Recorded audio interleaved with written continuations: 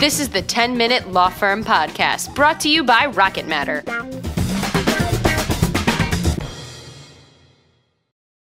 Hey everybody, I'm Larry Port, CEO of Rocket Matter, and this is the 10-Minute Law Firm Podcast. I have with me today our special guest, Adam Holden, who is the Director of Payments with LexCharge, who is the payment processor that we use here at Rocket Matter. So Adam, welcome to the program. Hey, what's going on, Larry? Thank you so much for having me. Appreciate it. Yeah, and I wanted to have Adam on the program because we just had a very well-attended webinar. I think we had something like over 600 registrants where we talked about the ethics of credit card processing for attorneys. It's posted to the Rocket Matter site on our resources tab, and we'll put the link on the show notes. So it was a great, we did a very in-depth hour on kind of the ethical considerations and some of the things going on with payments, passing fees along and model rules and all that good stuff. But we did it in a very funny way. Wouldn't you say, Adam? Wasn't it entertaining? Yeah, it was. It was entertaining. We made sure that everyone was looped in with questions that we had there. Yeah. So we made it fun. As fun as, as payments, we made it. As fun as it can be. Right. Very cool. Okay. So one thing I wanted to ask you on this thing, on our podcast today, is that we were surprised at the uptick in the amount of people, law firms that are signing up for LexCharge. And we've seen an increase in business. It kind of took us a little bit aback, just like the same way Home Depot was surprised that during COVID, everybody started remodeling their house and gardening. What's going on? In your opinion, why are firms signing up for LexCharge and during COVID? Yeah, so it's to keep everybody safe. That's the whole basically role that we're trying to take, is keeping everybody safe. The law firms are doing the same thing that we're doing here at LexCharge and Rocket Matter. Making sure our employees are safe, making sure our clients are safe. So basically, the firms are signing up for LexCharge, and basically it's going to be because they don't want to subject their clients to coming into the office, leaving their homes, going into public spaces. So the ability to send links to your client to make a payment, or taking a payment over the phone, simply just keying it in, it has really, taken an uptick. And it's even firms that we have talked to that didn't want to do that in the past. They've now aligned with this to be able to at least, bring in cash and keep everything moving.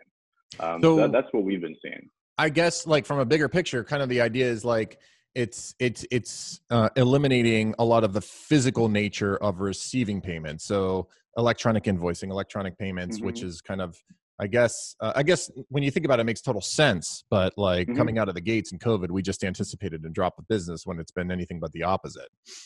Right. And I think that just, positioning the digital payments out there, it's going to make things as normal as we possibly can. With keeping the cash coming into the firms, and once again, keeping everybody safe.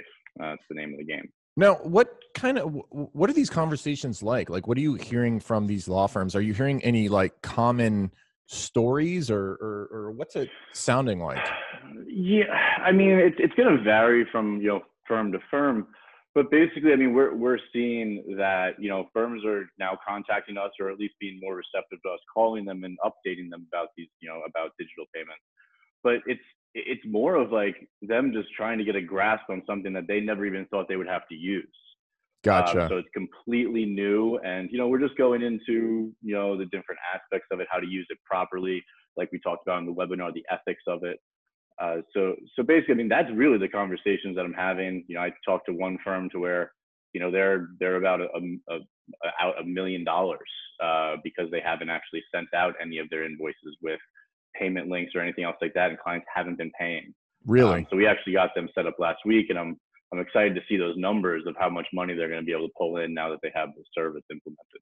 That's exciting. So you're seeing firms that are having acute situations that are trying to learn something brand new for the very first time, is what it sounds like. Yeah.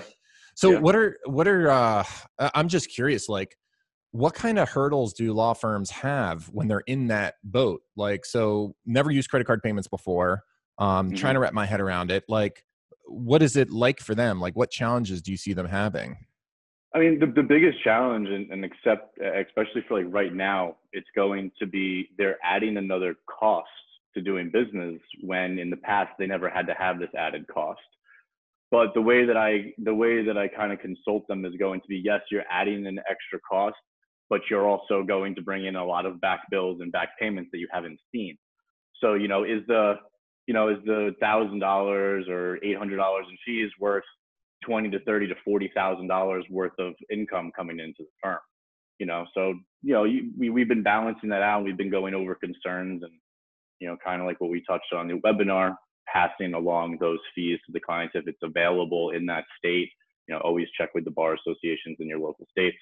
But we have been giving a little bit of guidance on that.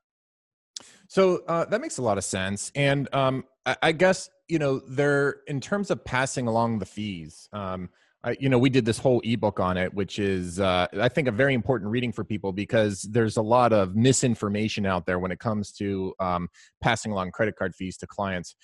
I mean, if you had to kind of just give people like easy advice in terms of that, what would you suggest? As simple as I can make it, it's going to be going to your local resources, like your bar associations, to make sure that that's, acceptable in your state. And then just make sure you contact your merchant service provider. Ask questions, ask your relationship manager, ask anybody about it that may just have a little bit more information on the inside. That way they can educate. I mean, just to add to that a little bit, what I would suggest is we do have this ebook on passing along credit card fees. We can post that in the show notes as well. Yep. But, in general, there's really 4 different ways of doing it, and you really should get educated on it. It's important because, it's not legal everywhere and so on and so forth. But probably the simplest thing to do is just increase rates to accommodate it. And if you're increasing rates by 3%, that's like a blip on the radar screen for like most clients. So, I mean, I think it's not that big of a deal. So if you do feel the need to reclaim those kind of things, let me ask you also, in terms of payment processing and so on and so forth, what about the jump from paper invoices to electronic invoices? Is that ever an issue for firms? Or do they get confused about that, or is that a non-issue? It's more, it's not that they get confused, or it's more of just, learning a new way of doing things. As we're progressing with our technologies, they're going to be easier way to do things.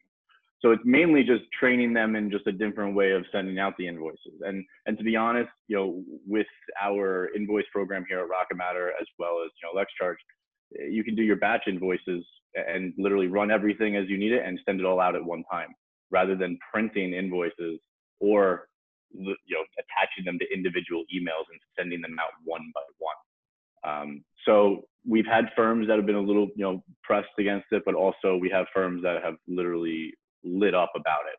And it's like the coolest thing since sliced bread. So it's right. Yeah.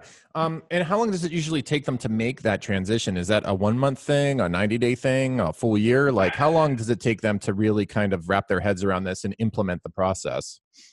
It's going to depend on the size of the firm, as well as how many invoices they do have, because, getting it, grasping the system and getting everything sent out, it takes a little bit of time. We've had firms that have done it in less than a month, but, we do have some firms that we hold their hands for a little bit longer than that. But I would say maybe like a month to a month and a half. Our support team here is awesome. They're going to guide them through those steps. So we can definitely probably do it about a month and a half. Yeah, I would think so. And obviously it's a little bit about kind of the elbow grease that the firm is willing to put into it, right? Right. So, right. They want to have to learn. They're going to want to have to learn it if they want to implement it. So, Now, you offer ACH payments, which is another form of payments in addition to credit cards. So, can you talk, what is an ACH payment for people that don't know?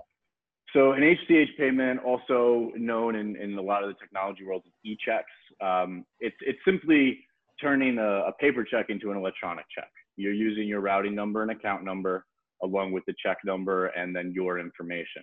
And literally it's going to basically turn it into an electronic check that you can then pass over to the firm, through the portals that we have or through the invoices. For people out there that don't know, ACH stands for Automatic Clearinghouse. That is the clearinghouse that all electronic checks have to go through from bank to bank. So the nice thing about ACH is that it doesn't require a credit card. On the other hand, credit card payments are received a lot more immediately. You usually get like next day funding, whereas ACH payments have to bounce around the Federal Reserve System until it gets to your bank account, correct? it's still a check. Right. In all terms, it's still a check. So yeah, so we're looking at typically between 3 to 5 days.